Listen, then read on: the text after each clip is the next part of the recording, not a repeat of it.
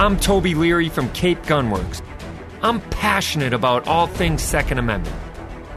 While I love to shoot... Going hot. There is so much more to guns than just pulling the trigger. A free and armed society is a responsible and self-reliant one. Join us to talk all things guns, freedom, and self-defense. It isn't just about being armed.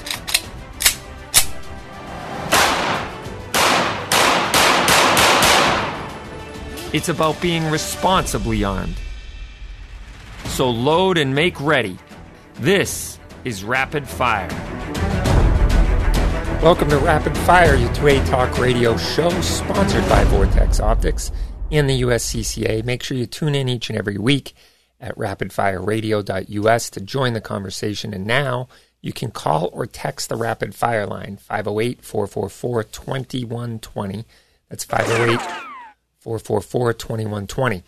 And like and subscribe to all of the social media that you consume. Our handle is at Cape Gunworks and at Rapid Fire Radio on Facebook, Instagram, and et cetera, et cetera, et cetera.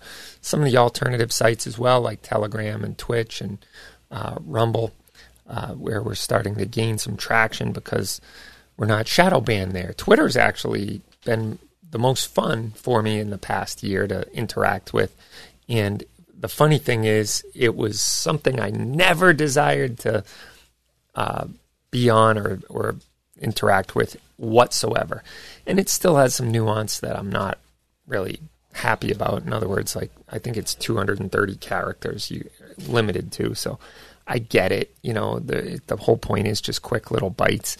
But on the other hand, it's like, I feel like it's a little bit more free. And Elon Musk even teased out that he might open a marketplace on Twitter, which would be cool if he doesn't restrict guns.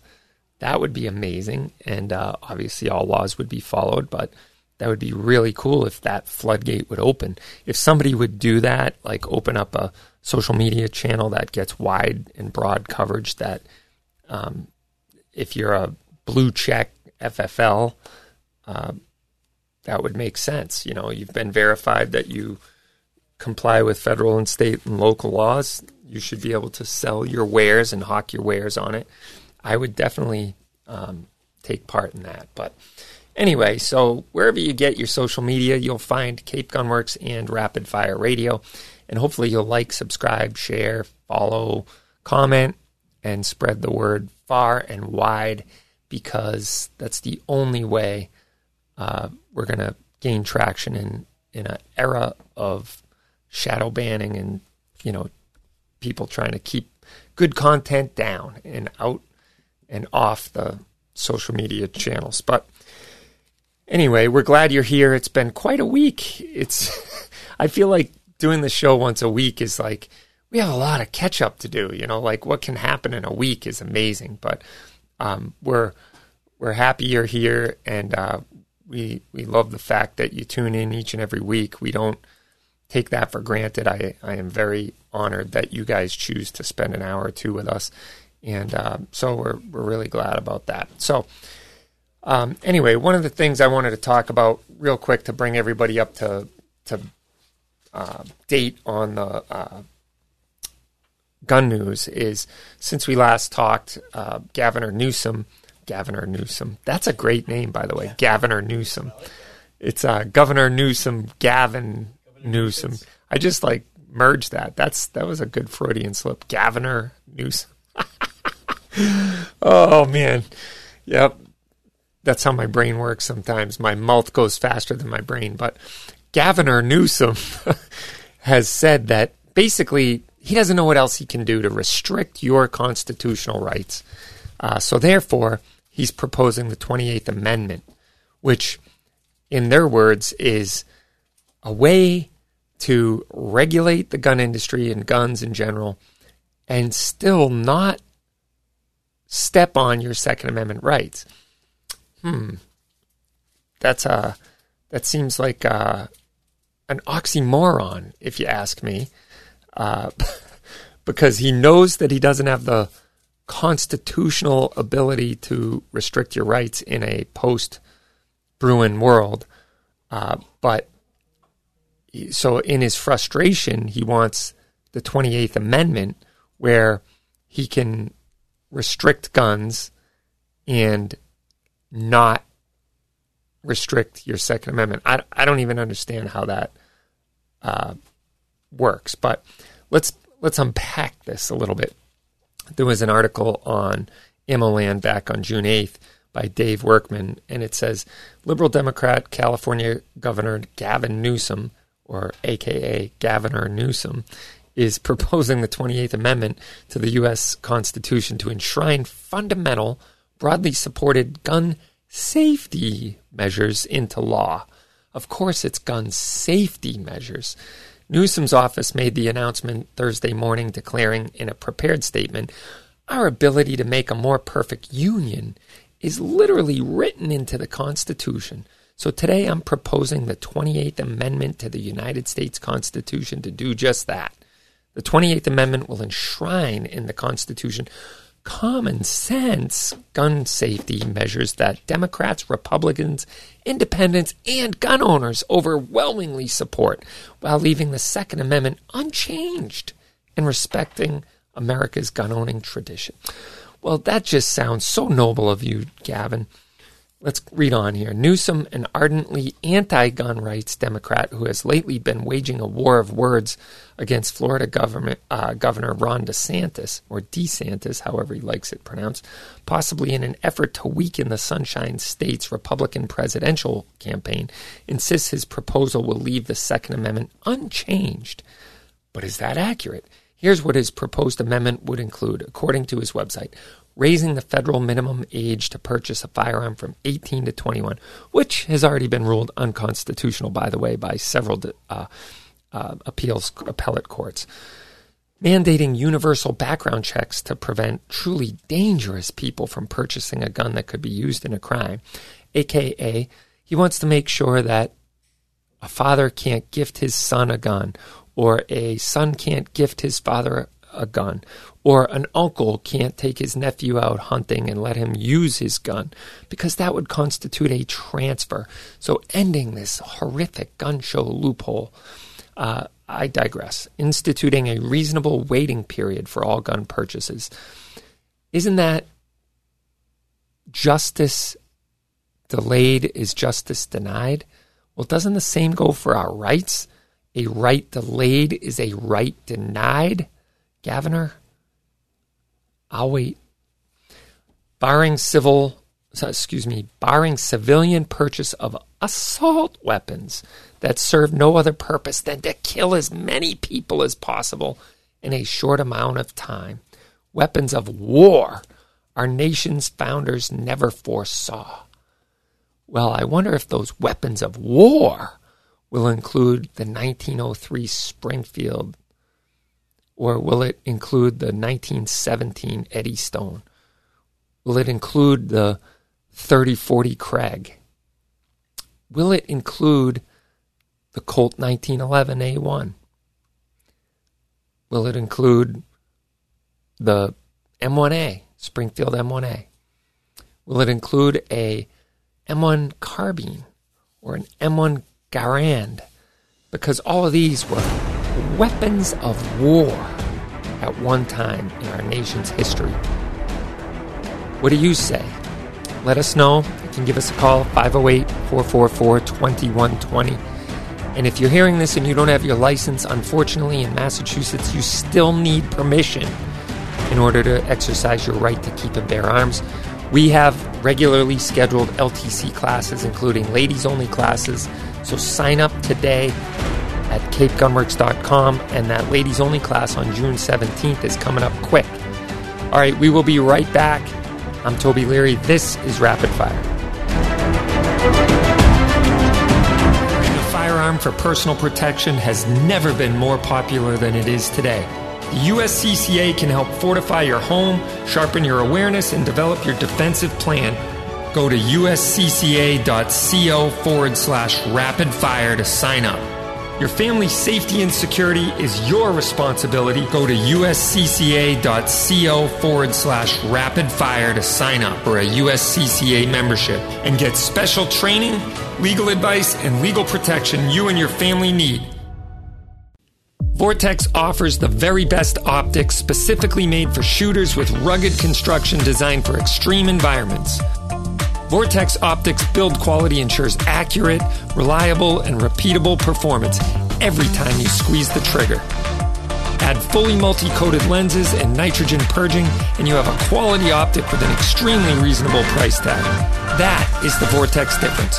Come into Cape Gunworks to see the full line of Vortex Optics today.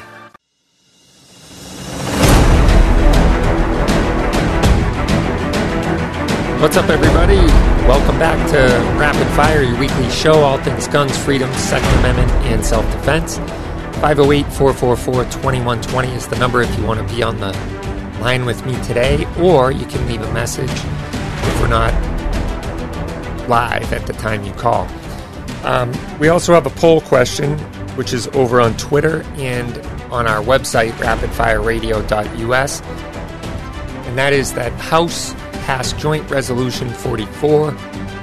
Will the Senate pass a similar bill? Yes or no? You can find the poll question on rapidfireradio.us or go to the Twitter page. Search Rapid Fire Radio, all one word, on Twitter, and you'll find it. And this week's discount code is very easy to remember. It's DAD. D-A-D. Forward and backward. D-A-D. We all have a dad that we could make very happy on Father's Day. So go over to capegunworks.com and you can easily make your dad happy. We have an AR build class on Father's Day too, which we'll talk about a little later. But last week's poll question was, do you have a red dot sight on your EDC? And if so, what brand? 66% of you said yes. 25% said no, and 8.3 of you percent said not sure yet. The jury's still out on that. So that's pretty cool. And this week's poll question is the House passed Joint Resolution 44. That was Andrew Clyde's bill from Georgia, and that basically nullifies this pistol brace rule by the ATF, and basically says that the ATF does not have a right or cannot make laws.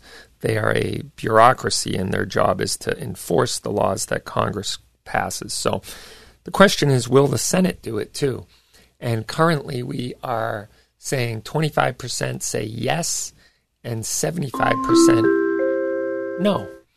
I'm going to go out on a limb and say no, I don't think they will pass. It'll be interesting to see if a bill is even presented to the floor for a full House vote, Senate vote. I'm not sure it will, but you never know. That would be great.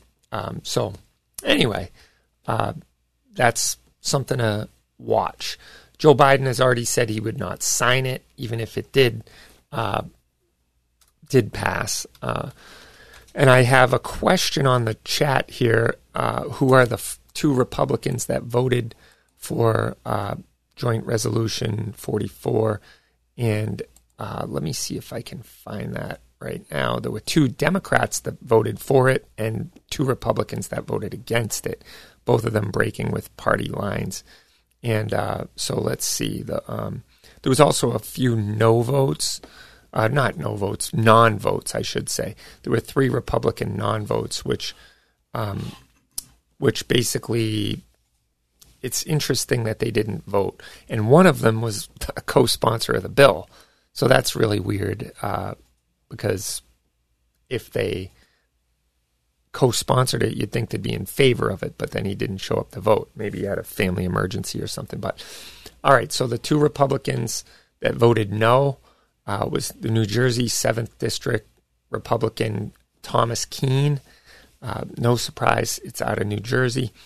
And also the Pennsylvania 1st District Republican Brian Fitzpatrick. Those both voted no on this Joint Resolution 44. And then there were 2 Democrats that broke rank.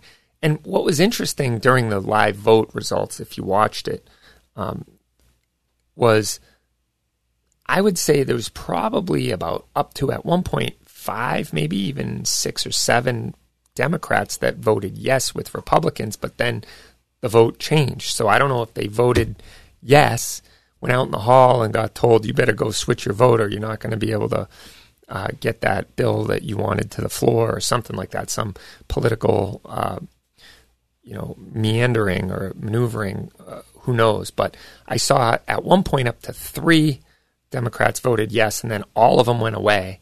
And then before the end of the voting, 2 went back in.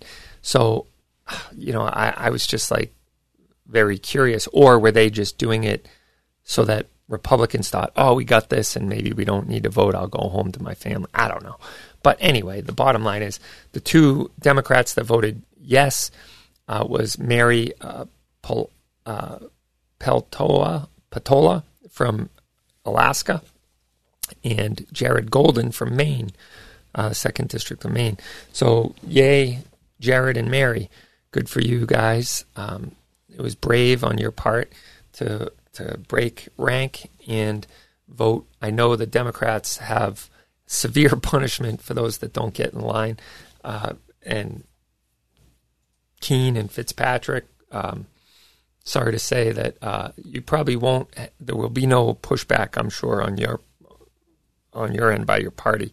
You just have to hang your heads in shame that you think that ATF has power to write law and should continue to make rule changes that have massive implications on 40 million people out there. I don't think that's their job.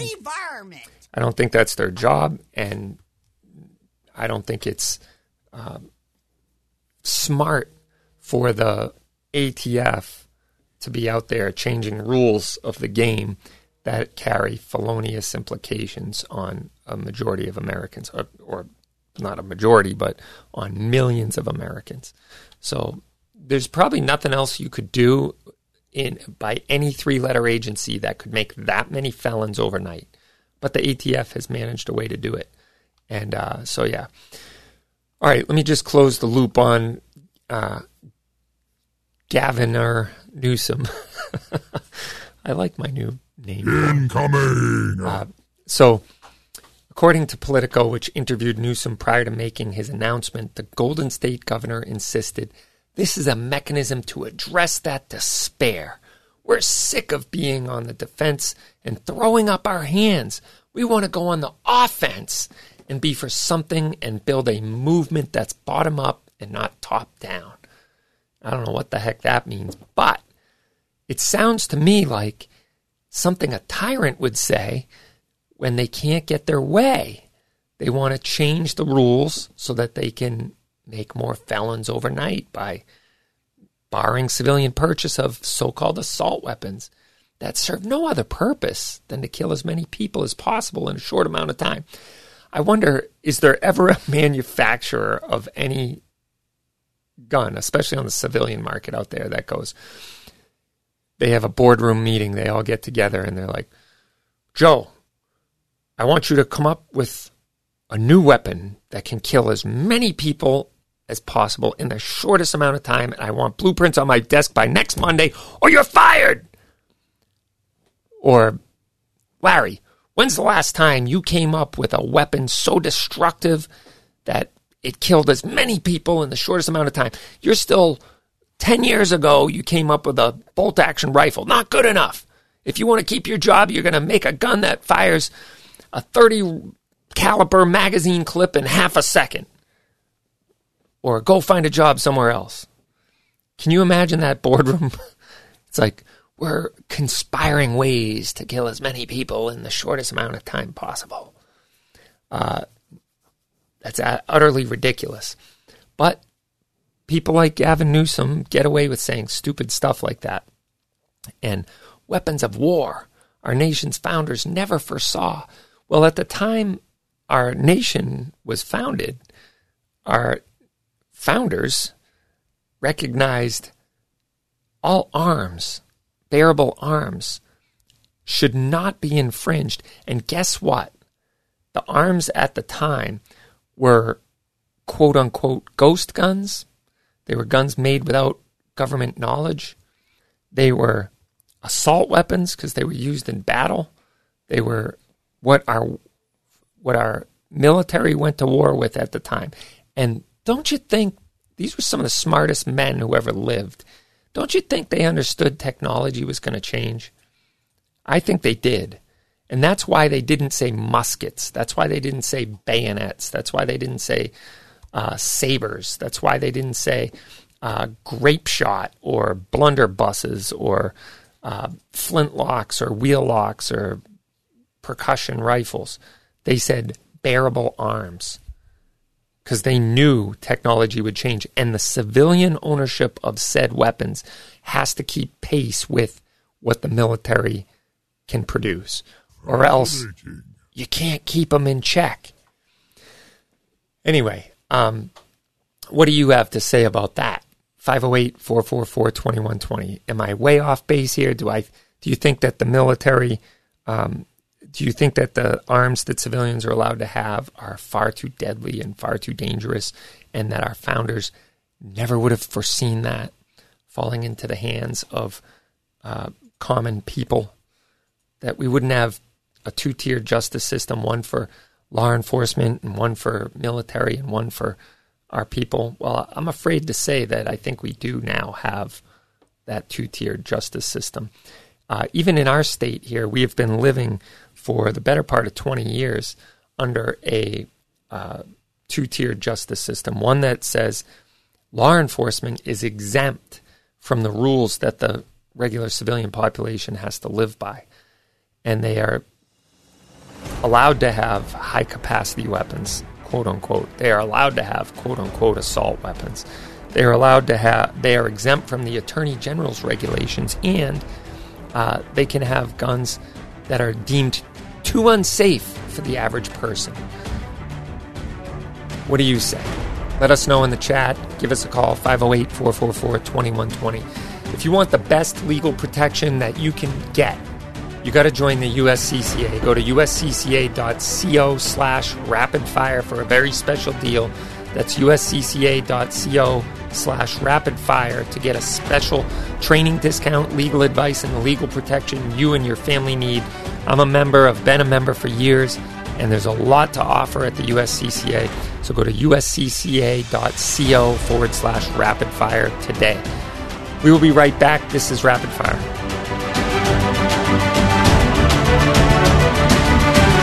Too hard to leave shots like these to chance.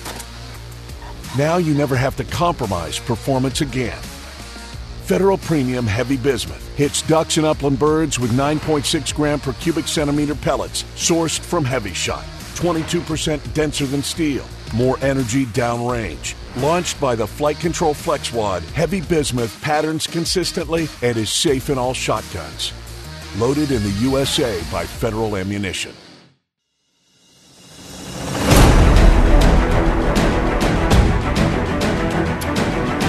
Welcome to Rapid Fire. Tell us what you think each and every time we're live. Call and text 508-444-2120. That's 508-444-2120. And don't forget, you can enter to win. This week's winner is Paul S. Look for an email from us. You're getting the wonderfully Cape Cod made Cape Cod Challenger Green fertilizer. You're going to get 2 pounds of that. The tomato and the hydrangea blend. You'll be getting a call from us on that, or check your email. And this week we're giving away super cool Rapid Fire Radio. Go to rapidfireradio.us to sign up. We're giving away this Phoenix Tactical Automatic Contractive Pen. It's the Phoenix T6 Automatic Contractive Pen, and it is super cool because not only is it a tactical pen, it actually writes. I've been frustrated many a times when I bought or got given to me a quote-unquote tactical pen that didn't write. Don't call it a tactical pen, call it a shiv or something. But it didn't. If it doesn't write, it's not a pen. This is a pen. And you can and you can write your name to those important contracts in style, and it has the Cape Gunworks logo right on it. I don't know if the camera will pick that up, but it's got the laser engraved logo. There it is, right on the pen. It also has 3 light settings. It's got low, medium, and blind me.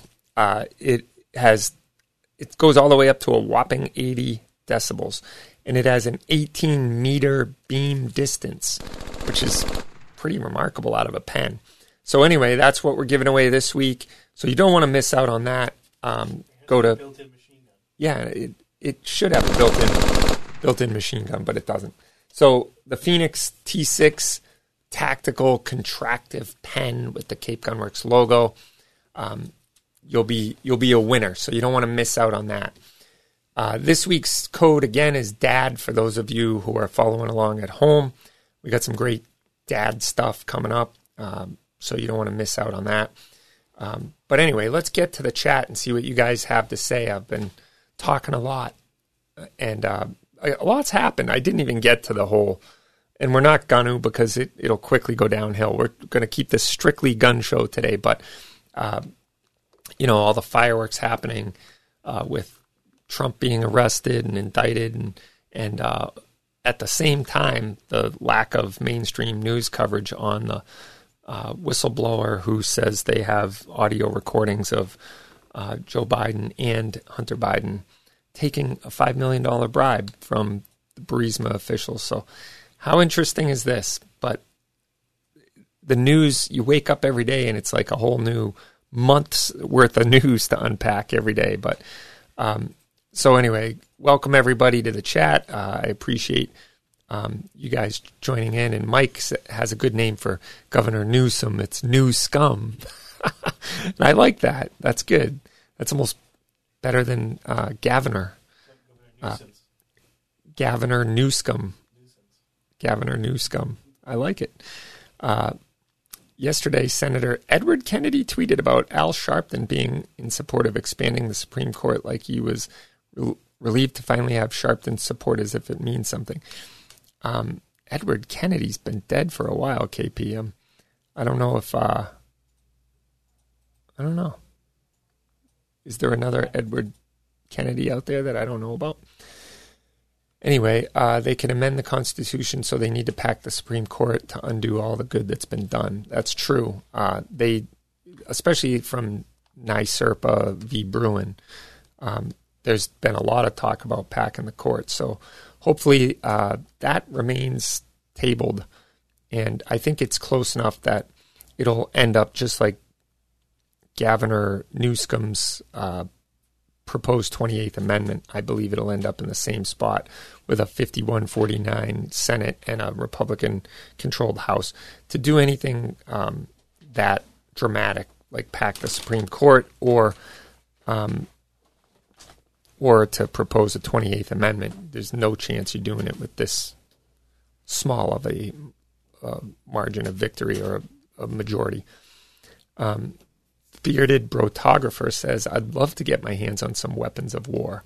Yeah, me too. It is fun to shoot full auto every once in a while, and it gets expensive though. But and Mike is saying, I guess my Beretta 92 is a weapon of war. You're dang right it is. From 1986 until whatever 2021 or 2022, 2020. When the heck did they adopt the SIG M17? But it was a long-serving service weapon, but not as long as the 1911, which was 1911 until 1986. John says, I'm hoping to get my license in a couple weeks. What's a typical transaction like when purchasing a firearm? Like the process from choosing one to leaving the shop.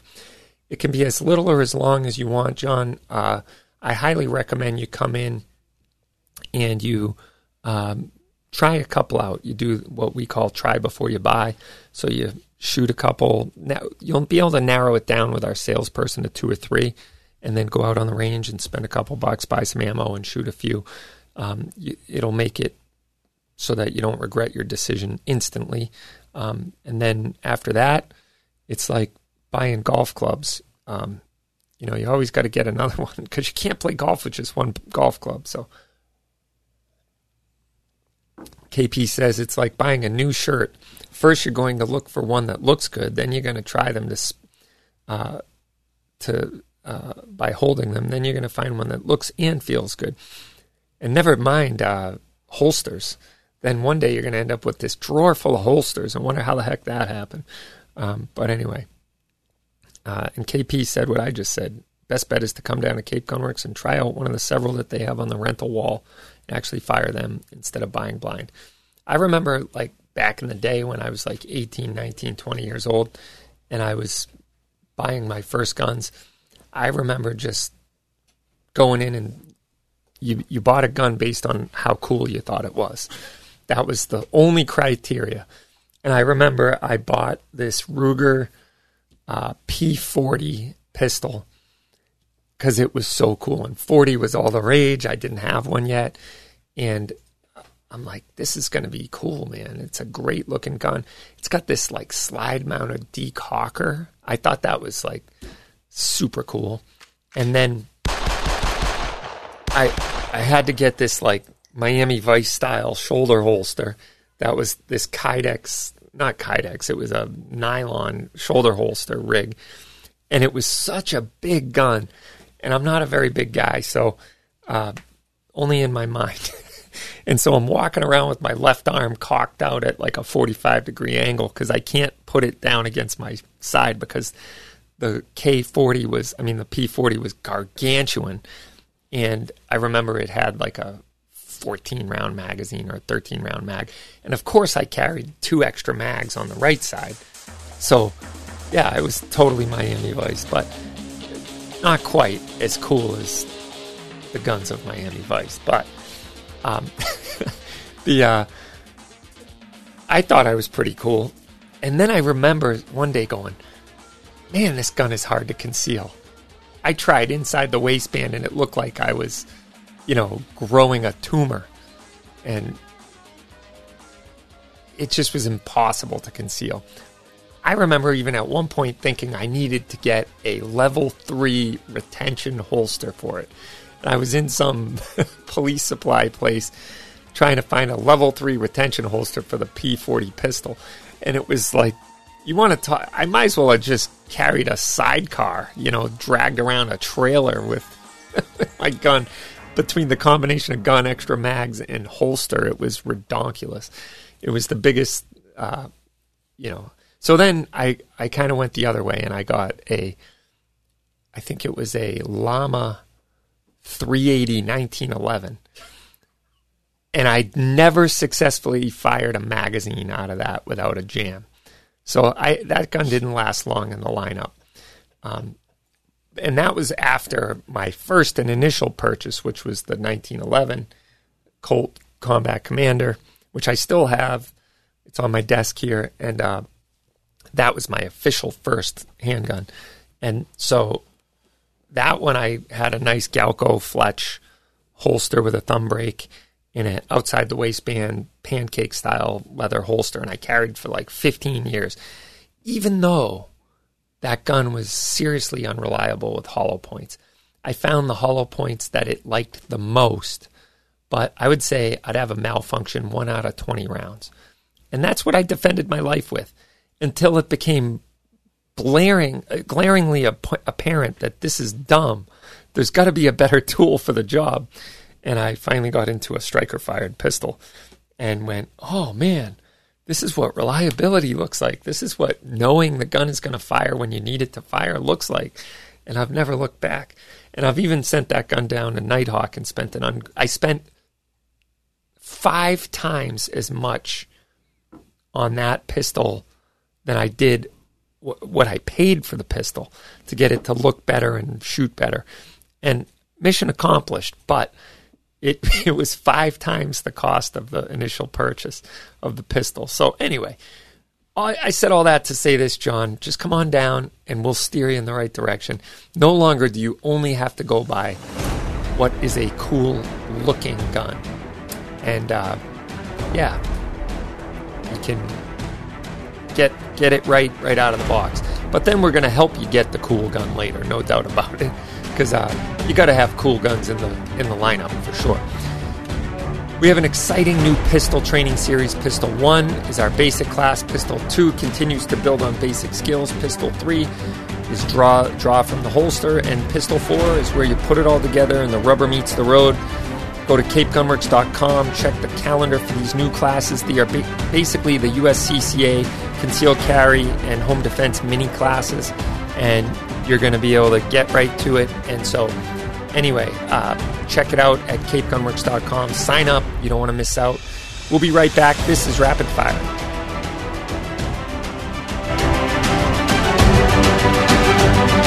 The firearm for personal protection has never been more popular than it is today.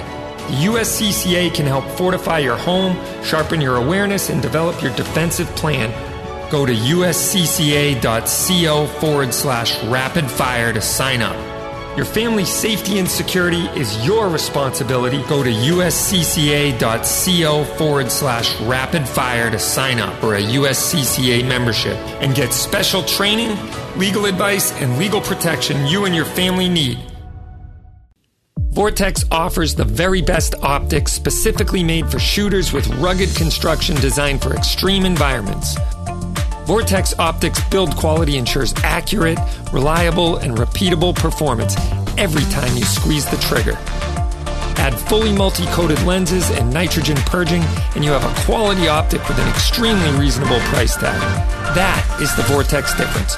Come into Cape Gunworks to see the full line of Vortex Optics today.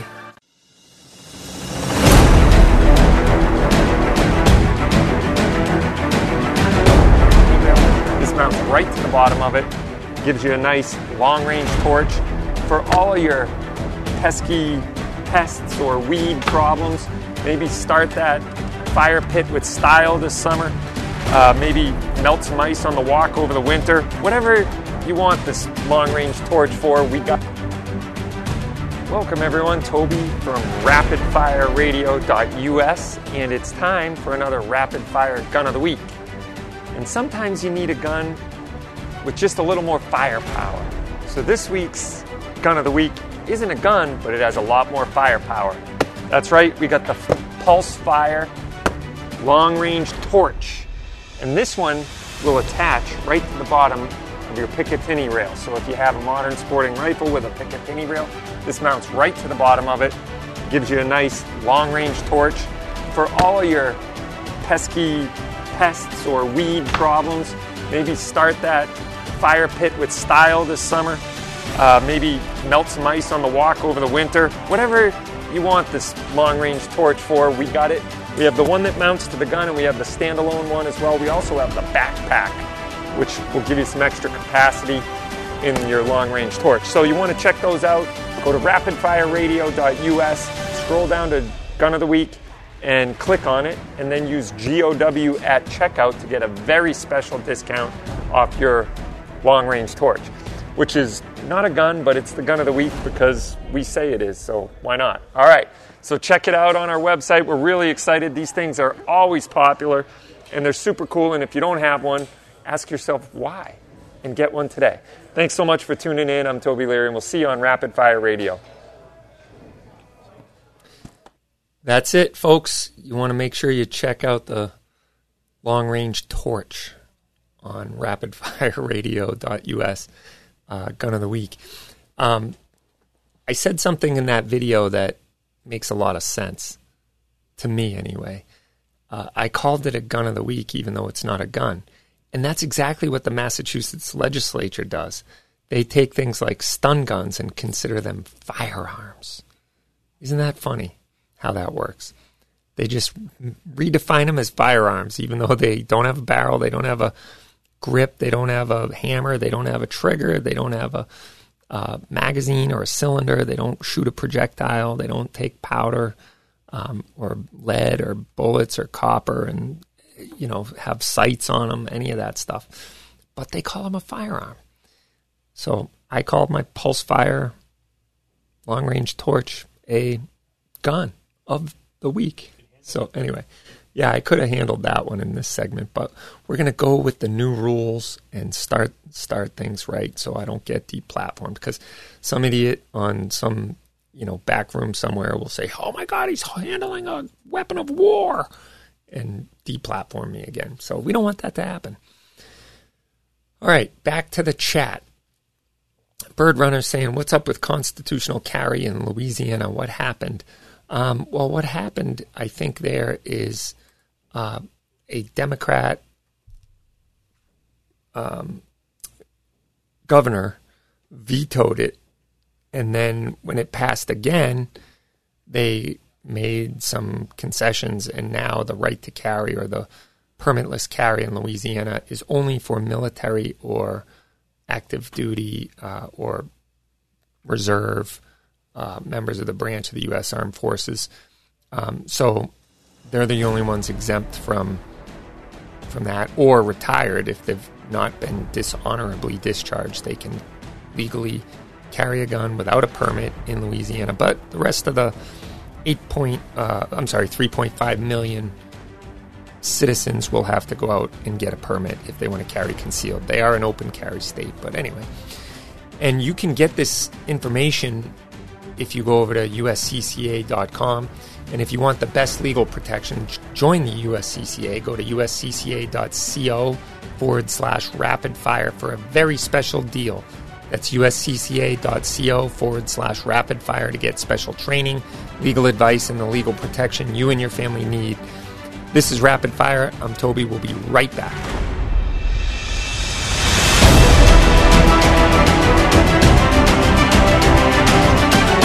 Welcome to Personal Defense Network. For years, we've been the internet's leading destination for high-quality information on equipment, training, and your preparation for personal or home defense.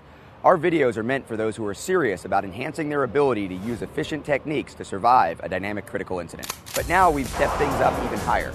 We've added hours of high-quality training videos just for our premium members. This content takes the body of work that is the Personal Defense Network up to an even higher level. Our goal at the Personal Defense Network is simple: provide you with the highest quality video learning tips that are available. You'll find them inside of the premium membership. All you have to do is choose how to get started, and I'll see you on the inside.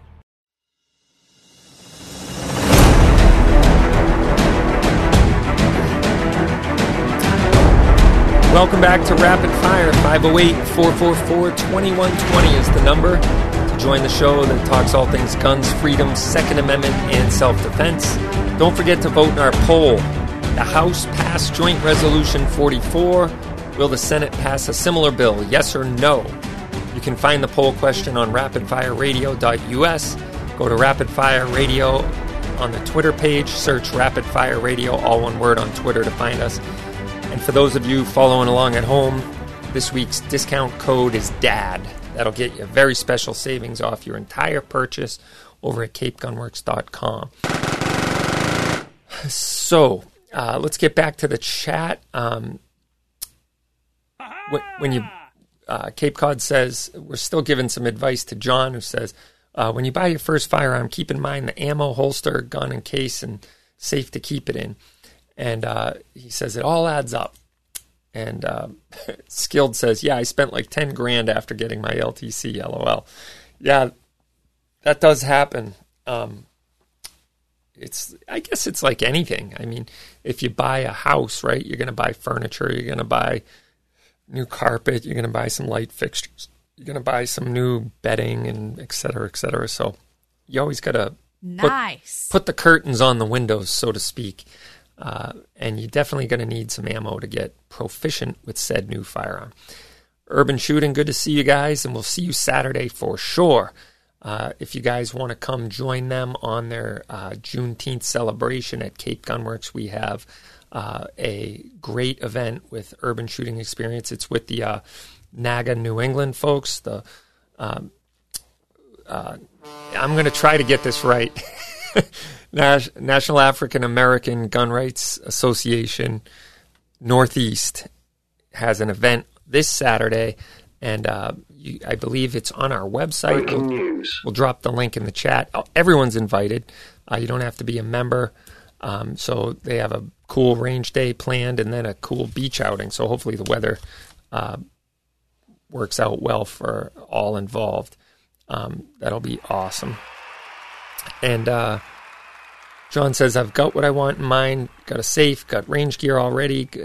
We'll get a holster once I finally get one. So he is He's already bought the curtains. He just needs the house and the window to put them on.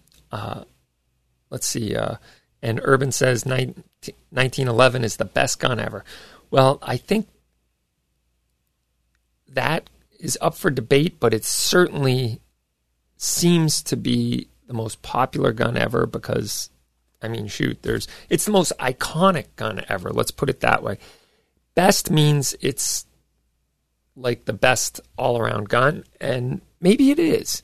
But I think there was so many bad examples of that gun that, like even mine, a Colt 1911 that I love, is a bad gun for concealed carry because it was unreliable with hollow points. That gun was built and originally designed by John Moses Browning to shoot ball ammunition, which it did well. As soon as I started putting hollow points in it, it went to you-know-what in a handbasket. Cape Cod mentions he likes the tumble on impact over the hollow points. Now, had I had those at my disposal when I was carrying said 1911, maybe. But it might have shot them a whole lot better. But because it didn't like the angle of the feed ramp with a deep hollow point usually just mashed the bullet into the cup of the case, I should say, and shortened the overall length. And so I had to rotate bullets out or whatever. And so, the tumble on impact round probably would have run better because it's closer to a ball ammo.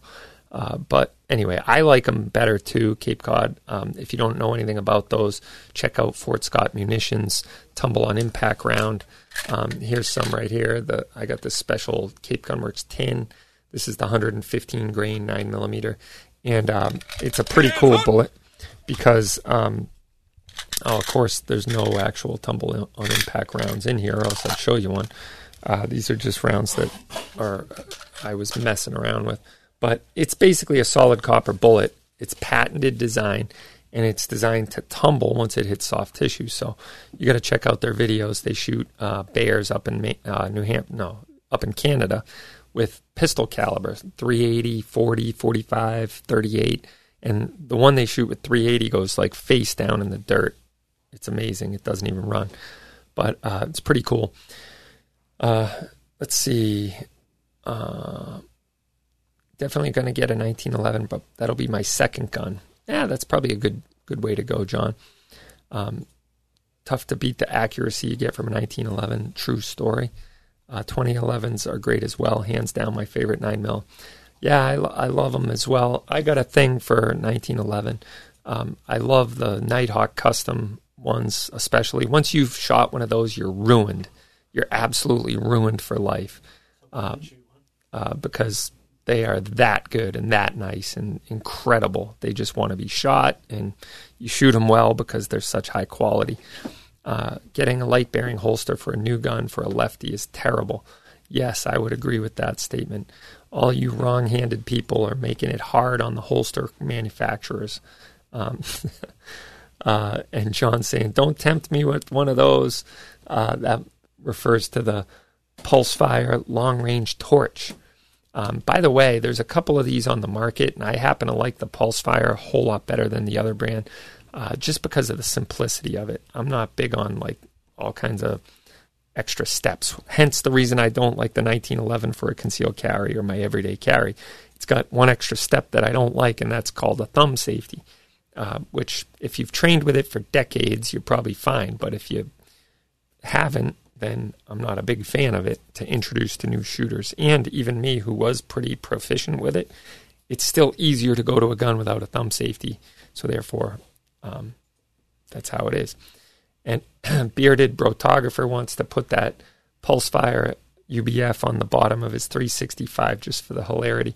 I don't know if it would actually mount up. It'll definitely mount up to the pick rail of a AR, but that would be funny. In fact, there was a video of a guy, like a Second Amendment auditor somewhere. I can't remember what the whole thing was, but he had like an AR with that mounted to the bottom of it and a full kit on, and he had it slung around, and people were like looking at him like, dude, what do you have going on there? What in the world is that? And he's like, oh man, I'm just exercising my right to keep and bear arms. It was pretty crazy, but Yeah, let's see. After watching Always Sunny in Philadelphia, I need to get a revolver like Frank. What do you got for snub-nosed revolvers? We always have some good snubbies in stock, the good old Saturday night specials. We have, let's see, I know we got some old Smith & Wessons. I know we have the Ruger SP101, which is my personal favorite. I have one that I've owned for 20 years now. And the one I have has the bobbed hammer and 357. But anyway, so let's see. ASD 1911 is iconic status, like 15 iconic status. I would tend to agree with that statement. However, the AR-15 hasn't had as long a run as 1911, but it is as iconic. No doubt about it. It's America's rifle. I would just say that maybe like the Winchester 94 or the Colt Peacemaker, like the Single Action Army, and the 1911. Those are the three that come to mind when I think truly iconic pistols or iconic firearms or weapons. Yeah. That's a good point. I guess AR-15 is certainly becoming that iconic. When you think of rifle, what rifle comes to mind? That would be a good poll question. When you think of rifle, what rifle comes to mind? AR-15, Winchester Model 94, M1 Garand. What else would be an iconic? Maybe a Springfield 03. I don't think M1 carbine would ever be in that category. Maybe the Winchester 1873. Maybe a Sharps rifle. Yeah, there's definitely some iconic rifle. Urban Shooting says Henry lever action. Yeah. Cape Cod, that is a very loaded question. How many pistols is too many pistols? I got 3 now. You got to up your game, brother. Is there any such thing as too many pistols? I think not. And Cape Cod says, I like the tumbling over the expansion field. The stop in power is immediate. Yeah, I would agree. I don't think there's such thing. It's like your wife is too pretty, or you have too much money, or I don't know what else is too much of. Fill in the blank, whatever you tend to collect. Even you ask Nelson Rockefeller or John D., I don't remember which one it was, but how much money is enough? And he said, just a little more. That's the problem. And even the Bible says those who pursue silver will never be satisfied by silver. And that's what happens. If you pursue guns, you'll never be satisfied by guns. It's an endless addiction. Coleon Noir did a hilarious video on that once about how you should never start buying guns. He's like, don't ever do it. Take it from an addict. Don't do it. Yeah, because you're never going to be satisfied. You're going to walk in just to browse, and all of a sudden you're going to be leaving with another gun. You got a compact, a mid-size, a full-size, so what's next? Some obnoxious caliber, like 460 Ruger or 500 S&W or 50 Action Express or 350 Legend in a revolver, 454 Casull, to name a few. Or if you want to get something that's a little less ridiculous but still probably checks the ridiculous caliber box, you could do a 44 Magnum or a 45 Colt. Single action revolvers are definitely... Actually, you know what? Single action 22. Like a Ruger Wrangler, even better would be a single 6. Yeah, the Python, like the Walking Dead. That's right. Pythons are great because now you can get them brand new, 6-inch, in Massachusetts for like $1,600 or $1,700. And you used to have to wait for like a pre-ban that's floating around in the world here and spend $2,500 to $3,000 on a Python.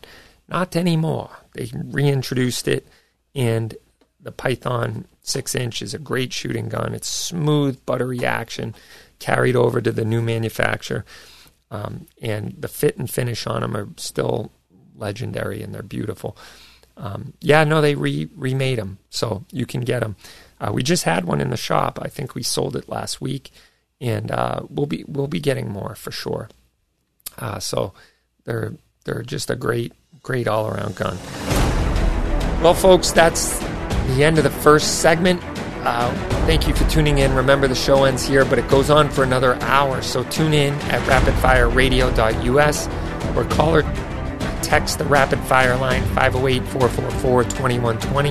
That's 508-444-2120. And you can go to the rapidfireradio.us and ask some questions there. You can check out our online content. Freedom will always be on the right side of history. And queue up your questions for Keith Langer. We have him next. You don't want to miss out. It's been a while since we've had him on the show. So stay tuned. We will be right back with Keith Langer. I'm Toby Leary, and this is Rapid Fire.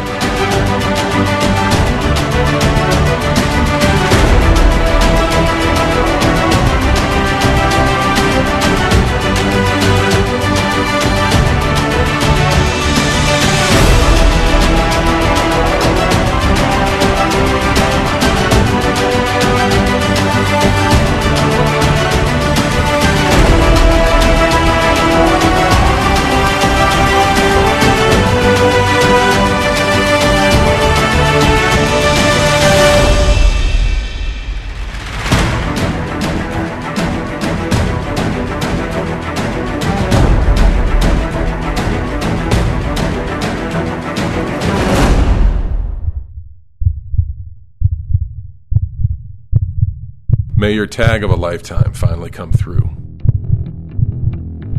May the snow pile up and the elk come down. May your socks always stay dry. May the herd bull finally break from the herd. And may your aim always stay true. Welcome to the next level. Welcome to the Vortex. Once you're involved in something like this, the stress level, it can tear up a family. He said he was tried in the court of public opinion before he ever stepped foot in a courtroom, but surveillance video helped shed light on what actually happened. 50-year-old Ford employee Billy Cohort was charged with attempted murder for shooting his gun in the United Auto Workers 551 parking lot in June 2016. To have everything you worked for taken away. Cohort was suspended and then terminated from his job with Ford, where he had worked for nearly 2 decades. To have somebody have your back and have a company that have your back, and then they put me in touch with a great attorney. That was the best feeling. Go to uscca.com to learn more about protecting yourself and your family. Alexander Hamilton said, "Those who stand for nothing will fall for anything." This is Toby from Cape Gunworks. When our founding fathers drafted the Second Amendment, there was no question of its meaning. Today, if you have questions, come to Cape Gunworks for some advice, training, or to send a few rounds downrange. We have a fully stocked pro shop with a huge selection of guns, crossbows, archery, classes, rentals, a 15-lane range, and a friendly staff. Come on down to Cape Gunworks, Airport Road, Hyannis, or capegunworks.com.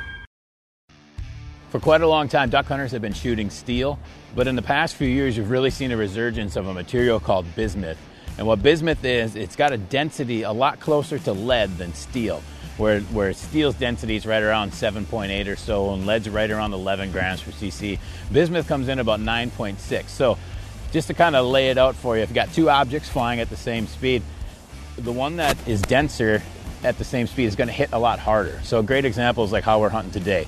We're out here we're literally hunting a bay on the ocean. Fantastic spot. but the wind's coming in pretty hard. Normally, shooting the size ducks like the Eurasian widgeons and teals that we're shooting at today, I would probably choose to shoot like a number 4 steel. But because the wind's higher, I would maybe go to a number 2 because I get more energy and let the steel carry further. Bismuth allows you to go one shot size smaller and still hit the bird just as hard as you would. Now what that allows you to do, we're shooting a number 3 shot today, so we're getting all the pellets of a number 3 load, but we're getting all the energy of a number 2 steel shot. So it's going to hit harder, it's really going to extend your range, still meets all the lead-free requirements everywhere you are. Just a great product, and you'll definitely notice the power that you hit the birds with. Another thing with the Federal Premium Heavy Bismuth is we're shooting the flight control wad. So you can choke that with any choke you want, whether that's ported or not, getting incredibly tight patterns. Again, more pellets on the bird, just hits them hard.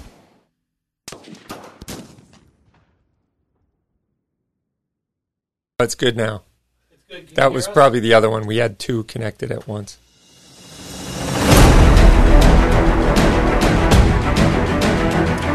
Welcome to Rapid Fire Radio, your weekly 2A talk radio show. All things guns, freedom, Second Amendment.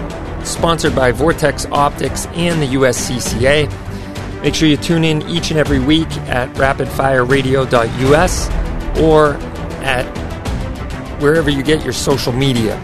We tend to broadcast live wherever we can on all the social media channels out there. We're at Rapid Fire Radio and at Cape Gunworks. And we're happy you're here. So we have in the second hour queued up for you Attorney Keith Langer. He's a constitutional 2A attorney here in Massachusetts. He does a lot of other good work as well. So if you need his services, we're certainly going to tell you how to get a hold of him. And Keith, thanks so much for joining us. How are you today? Well, we're struggling with our technological difficulties, but struggling onward. How are things with you? We couldn't be better. It's a beautiful day in the neighborhood here, and man, I've been trying to keep up with all the stuff going on in gun world, and it is like a full-time job lately. Things are, fast and furious, no doubt about it. And I know some stuff has been happening here in Massachusetts. We just completed this listening tour by Representative Michael Day's office, where he came through the state and listened to people, quote unquote, about what they think of all the state's gun licensing schemes and gun control schemes. And I didn't know if you had any, if you had been following that in the peripheral or following along with that, and what your feeling is on that. It seems like the state tends to go out on these listening tours before they're going to introduce some sort of legislation. And I didn't know if you had an opinion or a feeling about that. Well, I participated in the circus the last time. I went to 2 of the stops on the listening tour this year. There weren't any terribly close to me, and I've been following it through the Gun Owners Action League after-action reports. And it seems that turnout has not been terribly great at these, and a lot of what the people are interested in do not seem to be what the politicians are putting for issues. There wasn't a lot from the politicians on what they're going to do on mental health, which is the big issue. It's something Dole has been pushing without much luck, because if they act on mental health, they have to explain why they closed all the facilities years ago and quote-unquote mainstreamed the occupants, who then went into the free world without taking their meds and the resulting problems.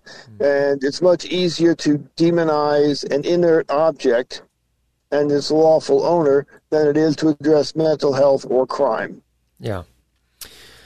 And crime, I think, is we're seeing a massive spike in crime in this state. And what's interesting is the one I went to, the one in Greenfield, they teed up the whole evening with, Representative Michael Day's office actually teed up the whole evening with how safe Massachusetts is, how it's the safest state in the country as far as gun violence, quote unquote, is concerned. And but what he failed to recognize is the fact that we are the most violent state in New England, especially when you compare us to the constitutional carry states to our north. But I found it almost disingenuous to say that compared to the rest of the country, we're one of the safest states, but right to our north, the 3 constitutional carry states are far safer states than Massachusetts.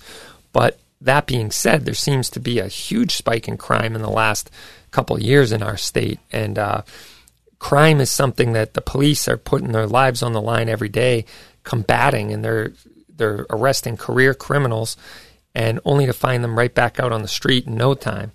And it seems to me that until that changes, we're going to have this perpetual situation of where, revolving door justice system is going to end up getting somebody killed or maimed and change their life and their family forever because, our judiciary continues to let these people go.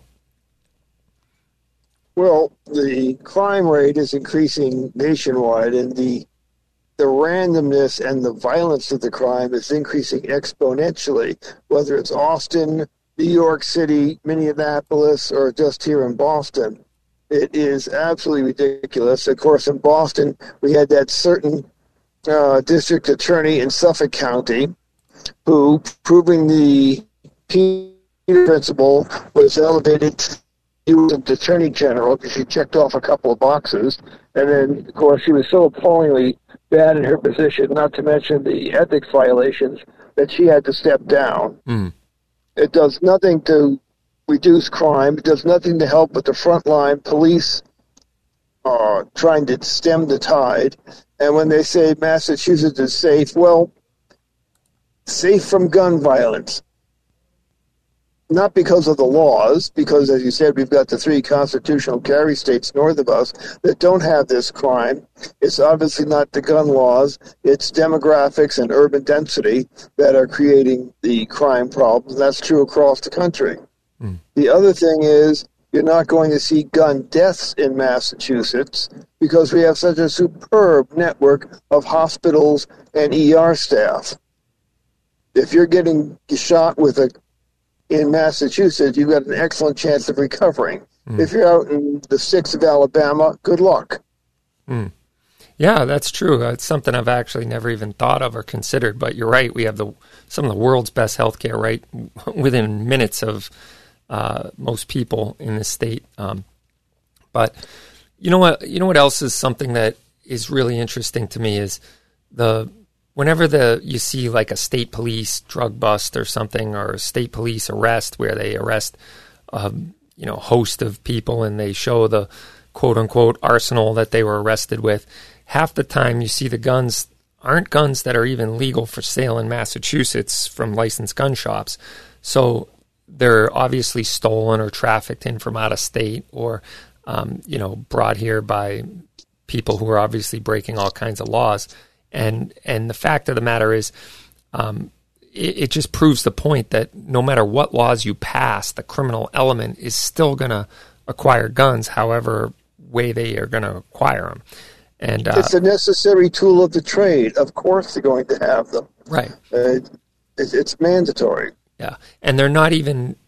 Apparently, they're not at all worried about the mandatory minimum of 1 year in jail that comes with illegal possession of a firearm in the state. No, the mandatory 1 year in jail is a farce. The only people affected by it are the clowns who let their license lapse and got dinged with something they shouldn't have had.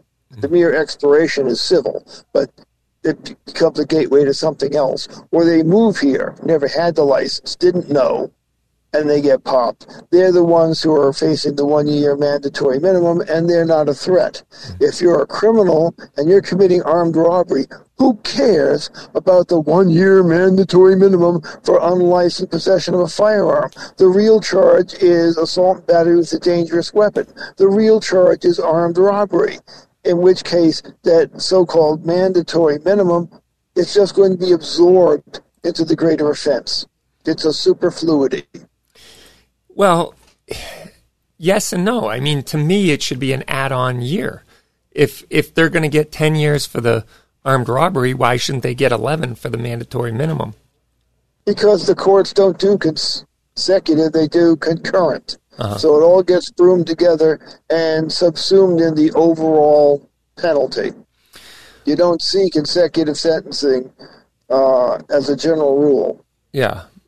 I was just reading an article today about, it looks like in Rochester, New York, a man was given 180 days in jail for raping 2 girls, ages 4 and 9. And so he gets 6 months. Big deal. Yeah, he got 6 months for rape of 2 girls, ages 4 and 9.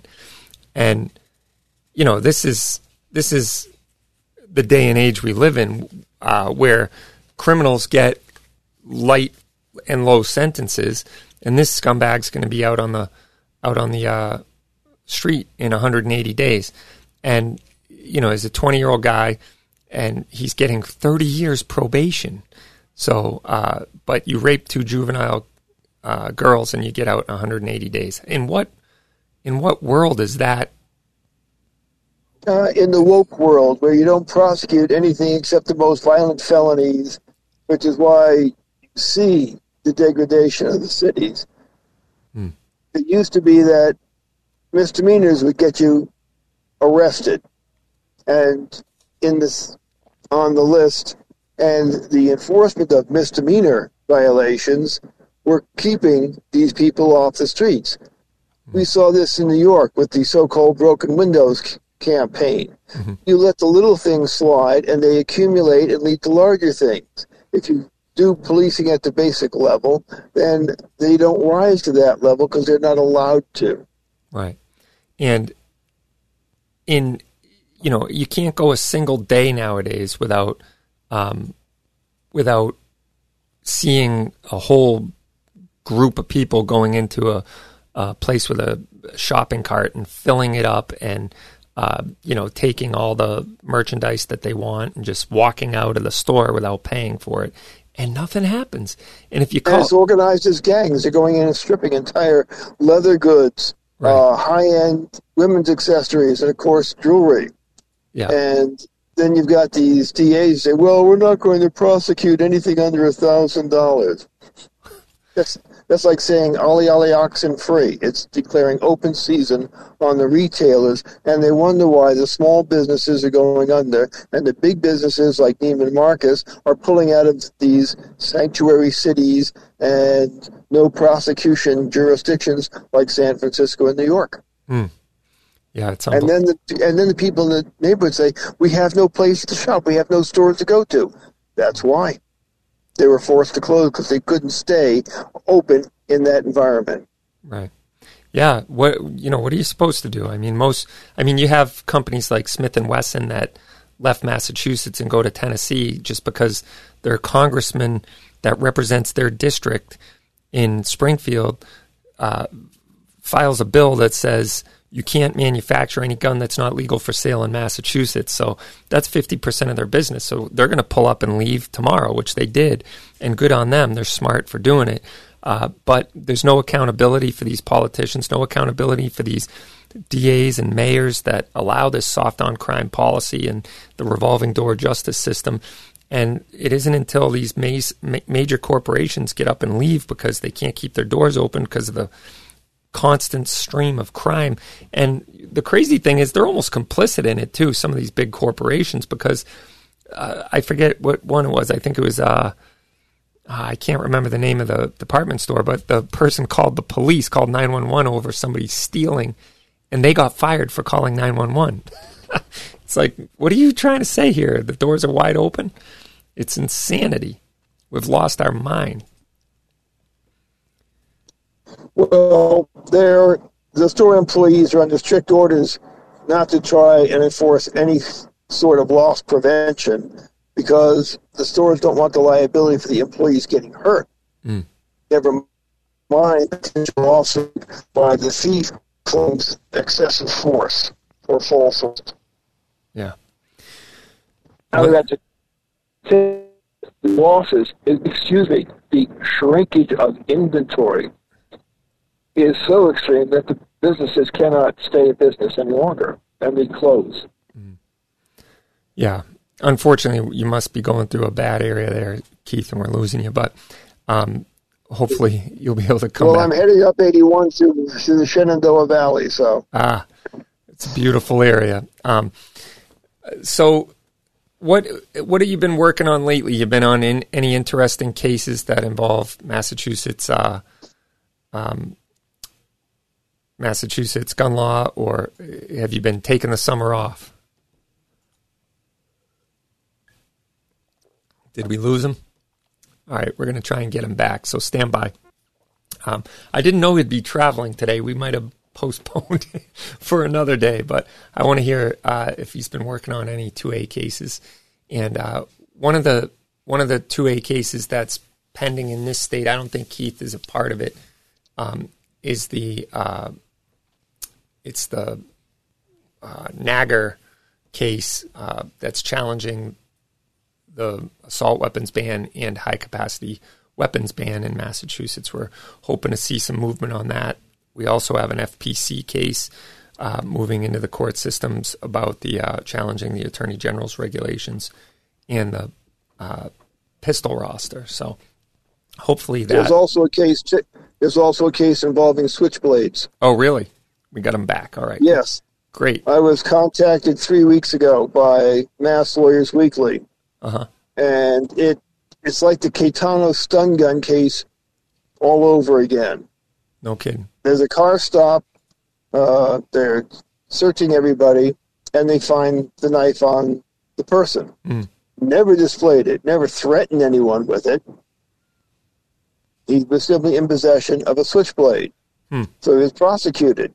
And, of course, he was convicted in Massachusetts, and now it is being appealed. And as Mass Lawyers Weekly wanted me to review the pleading and give them some thoughts, which I did, which is basically it's Caetano redux. You've got something that is clearly a weapon that's been around since the dawn of time. There's nothing new about knives. Right. And even switchblades are nothing new. Switchblades were not even regulated until the 1950s when we had the great juvenile gang, Blackboard Jungle wave, if you will. And they got all upset over switchblades. It was like, all that all over again.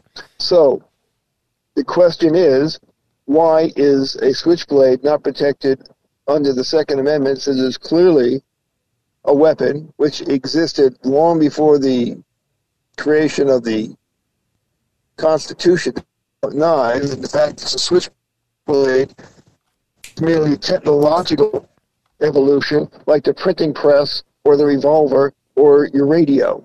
And none of those are excluded from constitutional protection. The fact that you didn't have cell phones in 1789 doesn't mean that your cell phone communications aren't protected under the Fourth Amendment. It doesn't mean that what you say over the telephone is not protected under the First Amendment. So why should the possession of a switchblade not be protected under the Second Amendment? I also pointed out in my response, which Massachusetts Lawyers Weekly printed pretty much complete, that it gives you a middle ground in the use of force spectrum between a stun gun and the real gun. Well, you can own a stun gun, you can own a real gun. Right. Why should a knife be any different? Oh, absolutely. I've long said that I'm actually surprised to hear that someone actually got prosecuted. I thought in this day and age, someone caught with a switchblade would never be prosecuted in the post Caetano era, but apparently here it is. So that's good. So it's appealed up to the First Circuit. At this point, it's going to the SJC. Let's see if they learn from what happened to them in the Caetano case and grasp the concept. Yeah. And that should go with anything, right? Brass knuckles and nunchucks and, Nunchucks are exotica. And the Japanese shuriken and that's on the fringe. But there's absolutely nothing radical about a folding knife with or without assisted opening. But why is it on a fringe if it's a bearable arm? You don't think that shurikens and throwing knives have been around for hundreds and hundreds of years? Maybe, but they're observed as a defensive weapon. They're not considered. People like to play with, but It's not the sort of thing that I would eagerly promote as protected under the Second Amendment, because it's nothing that was in common use at the time. We don't care what they were doing in the Edo period in Japan. We're talking about the continental U.S. from about 1600 forward. Mm. Well, but if it became common and ordinary at some point because of trend... There's nothing common or ordinary about throwing stars or... Well, how many does it have to be? Because they said that like 20,000 people owned stun guns, and that's why they were considered in common and ordinary use. I bet you there's more than 20,000 people in this country that have throwing stars or nunchucks.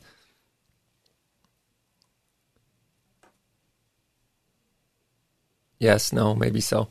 All right, we're going to take a short break here. I'm going to try and get a better connection with Keith, attorney Keith Langer. So if you have a question for him, queue it up in the chat. Do it next week because we're breaking up. Yeah, we're breaking up. So, or just call in. Call the phone number. We'll talk to you offline, Keith. Give me 1 sec, and we'll be right back.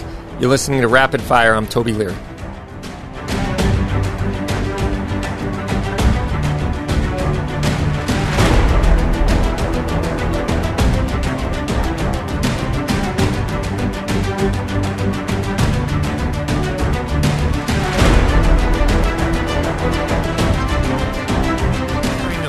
For personal protection has never been more popular than it is today.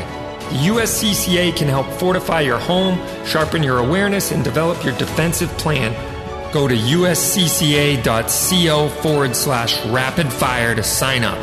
Your family's safety and security is your responsibility. Go to uscca.co/rapid-fire to sign up for a USCCA membership and get special training, legal advice, and legal protection you and your family need. Vortex offers the very best optics specifically made for shooters with rugged construction designed for extreme environments. Vortex Optics build quality ensures accurate, reliable, and repeatable performance every time you squeeze the trigger. Add fully multi-coated lenses and nitrogen purging, and you have a quality optic with an extremely reasonable price tag. That is the Vortex difference. Come into Cape Gunworks to see the full line of Vortex optics today.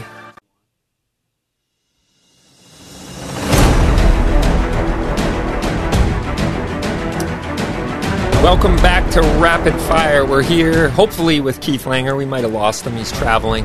And if so, we'll definitely get him on the line in the future. But a 2-8 talk radio show that you can call in or text your questions to 508-444-2120. And if, in fact, we did lose him, we'll just continue with your questions on the chat. And feel free to call us if you have any questions. But we're happy you're here, and we're going to try to get Keith back on the horn. And if that works out great, we'll get him. But if not, we'll do it next time. So we were talking about bearable arms, and Keith thinks that if it's exotic, it wouldn't be protected under the Constitution. However, when the Caetano case went through the Supreme Court, they said that there's at least like 20,000 people in the country, which would make it in common and ordinary use. And so I would make the argument that there's probably at least 20,000 people throughout the country that have nunchucks or throwing stars or Kubotans or, whatever their choice of defensive weapon would be.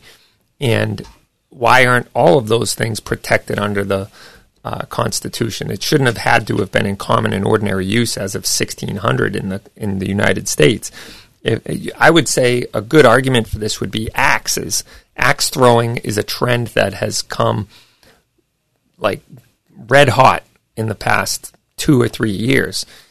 There's even bars that have cropped up, even one in our own town here in Hyannis, and people have done leagues, and there's people that own their own throwing axes and everything else, and those things would probably be illegal in Massachusetts. And so now what are we going to modify the Mass General Law to allow people to have a throwing axe for recreational or competitive use only? It doesn't make sense. It's a law that violates the Constitution, period. It just, it violates the the right to keep and bear arms. And maybe, hatchets are covered because they were in common and ordinary use during the Revolutionary War. I don't know. But the bottom line is, it doesn't even matter what was in common and ordinary use at the time of the ratification, because there was technological provisions built into the Constitution by the right to keep and bear arms. And it didn't define arms as muskets or flintlocks or wheellocks or, muzzleloading or blunderbusses or anything like that. The government was smart enough to know that arms change, rights don't. The unfortunate thing is we try to get real smart and think for the Founding Fathers and say, oh, but these weren't around during the time of the ratification of the Constitution. So that doesn't matter. What matters is what was written down on paper, and the laws of nature and of nature's God is the grantor of these laws, not man. All man did was acknowledge them, and the Constitution was written for a moral and religious people who are generally religious and generally moral and generally kind and generally caring and don't want to violate each other and don't want to come against each other and do them harm or be malicious in their intent.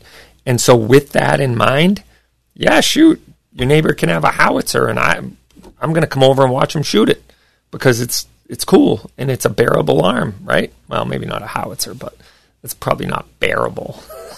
But it's, maybe you could have it in the home for defensive use.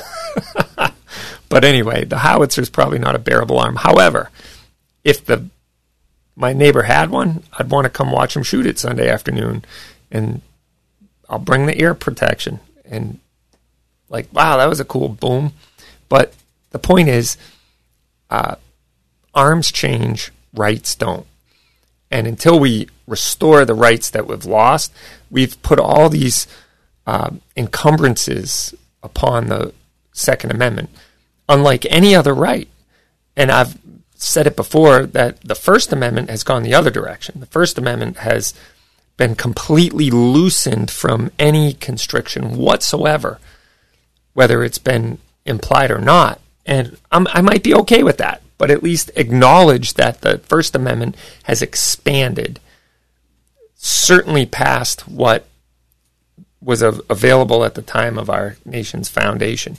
And yet the Second Amendment has been restricted because you didn't need background checks, you didn't need government permission to make a gun, you didn't need interstate commerce laws that made it illegal for me to drive across state lines and purchase a handgun.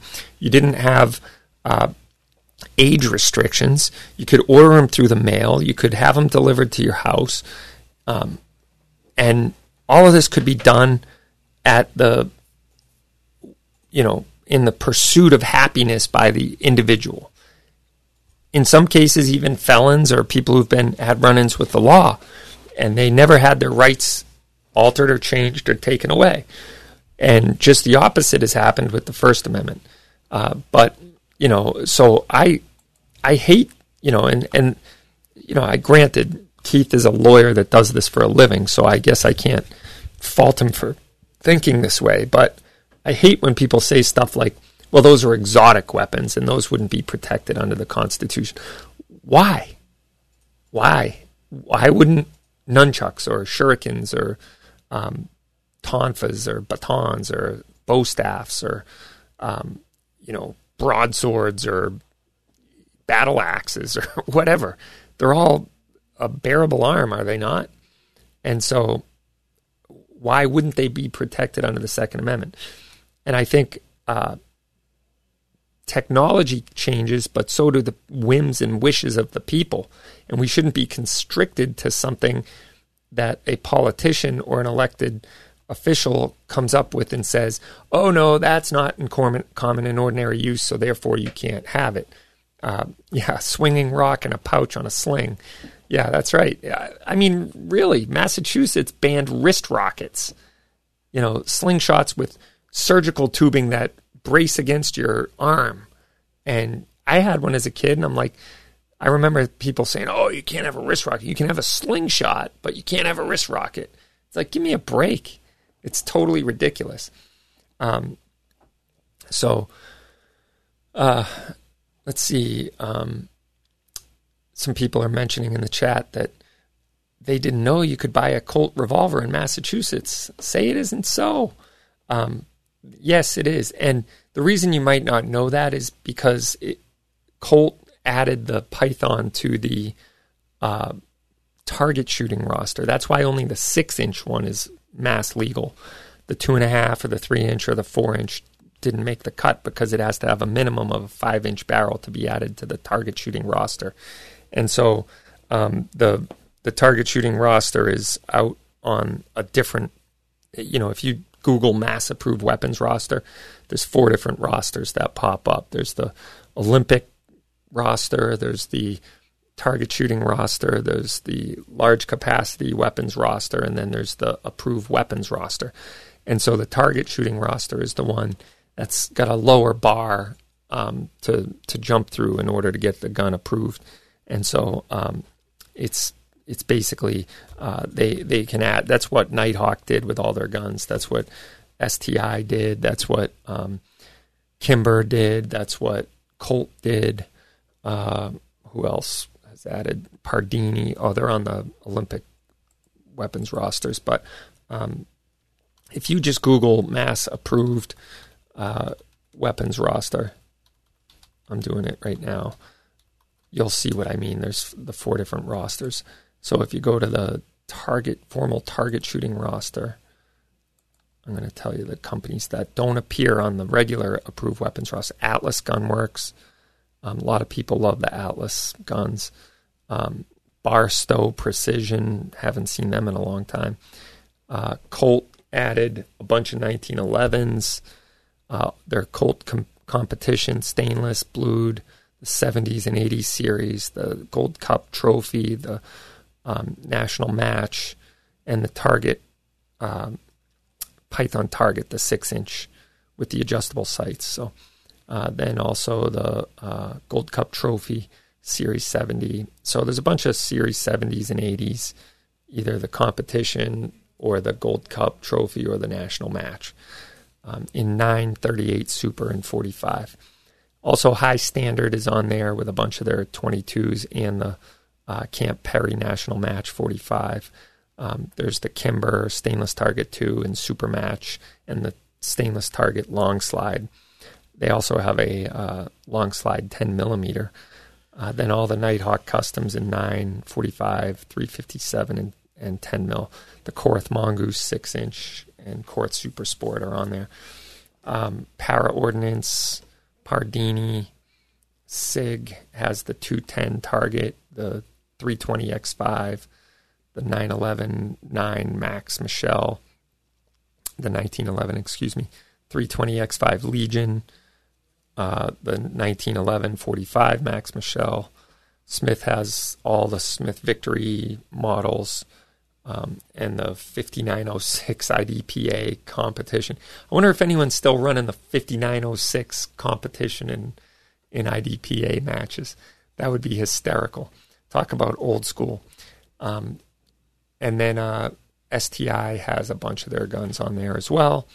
And SVI Stryer Voigt has a couple of theirs. Volkwarzen and Walther has the Q5 match steel frame and the Q5 match polymer frame.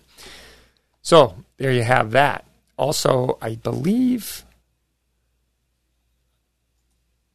thought CZ had one on there, but apparently not. I guess the P10 competition is on the standard weapons roster. But anyway, I'll drop that link in the chat, and you guys can check that out as well. So I get all the time people who didn't know about the target shooting roster.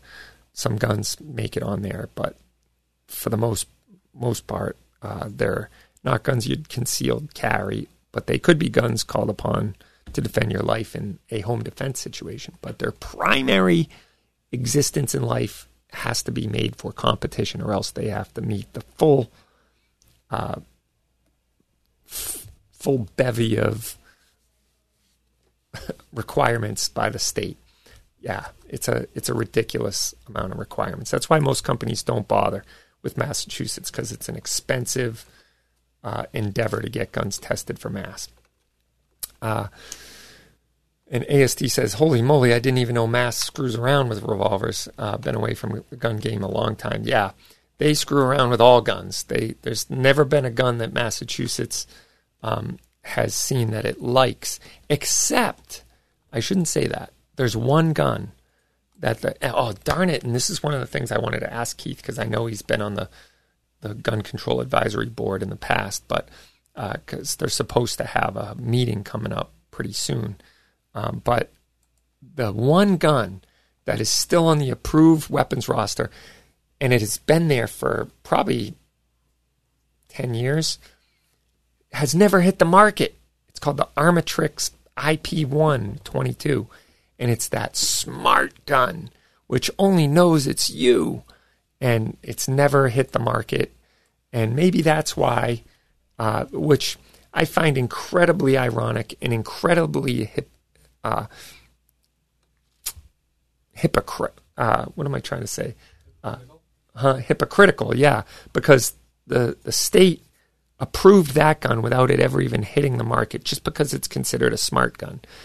However, it won't even allow manufacturers to send the gun in that is it won't let them send it to testing until it has been released to the public.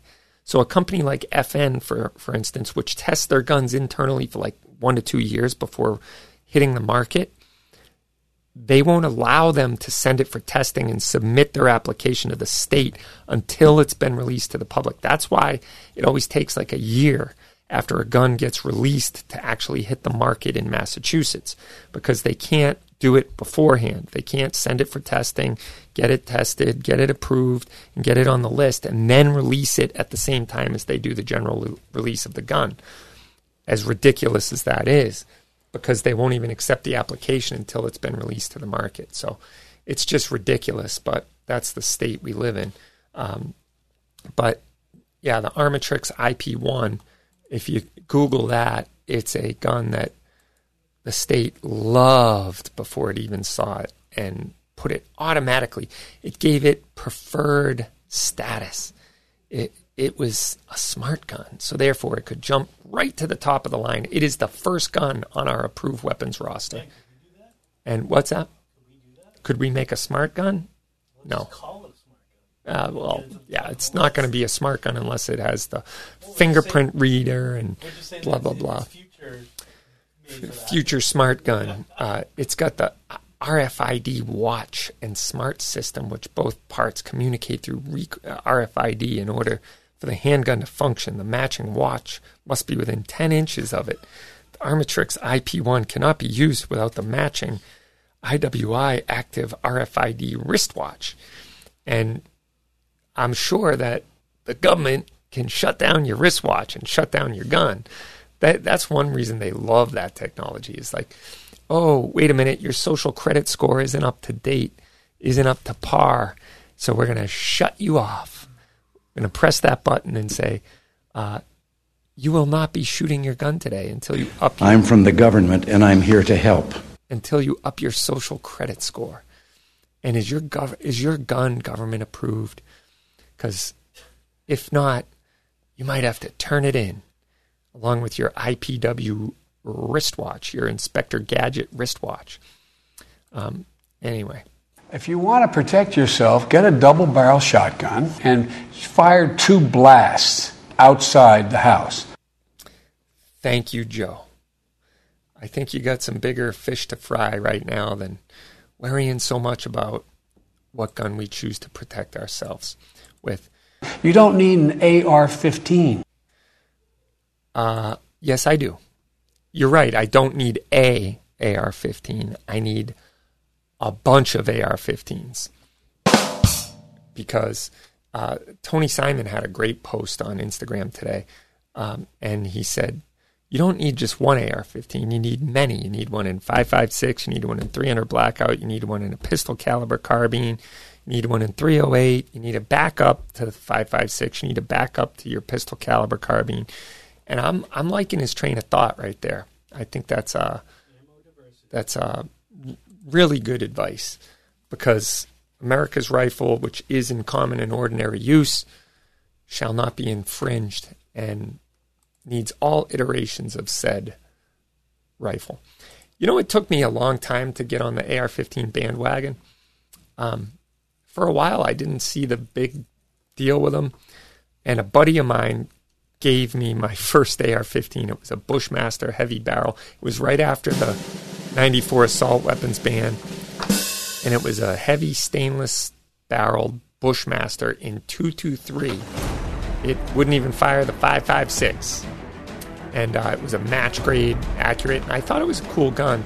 And then I took my buddy's good old fashioned Colt H-bar down to the range with the good old carry handle and fixed front sight post, and proceeded to make clay pigeons into tiny little pieces of orange ceramic at 100 yards, and I was totally blown away. I couldn't believe it. So anyway, that's my story, and I'm sticking to it. I've been a fan ever since. Thank you for tuning in, guys. Remember, the show ends here, but you can always tune in at rapidfireradio.us or call the text line or leave a message on the Rapid Fire line, 508-444-2120. Keep up the good fight. Support your local community. Be an advocate for responsible gun ownership in your community. Together as Americans, we can overcome anything. I'm Toby Leary. God bless, and we will see you next time on Rapid Fire.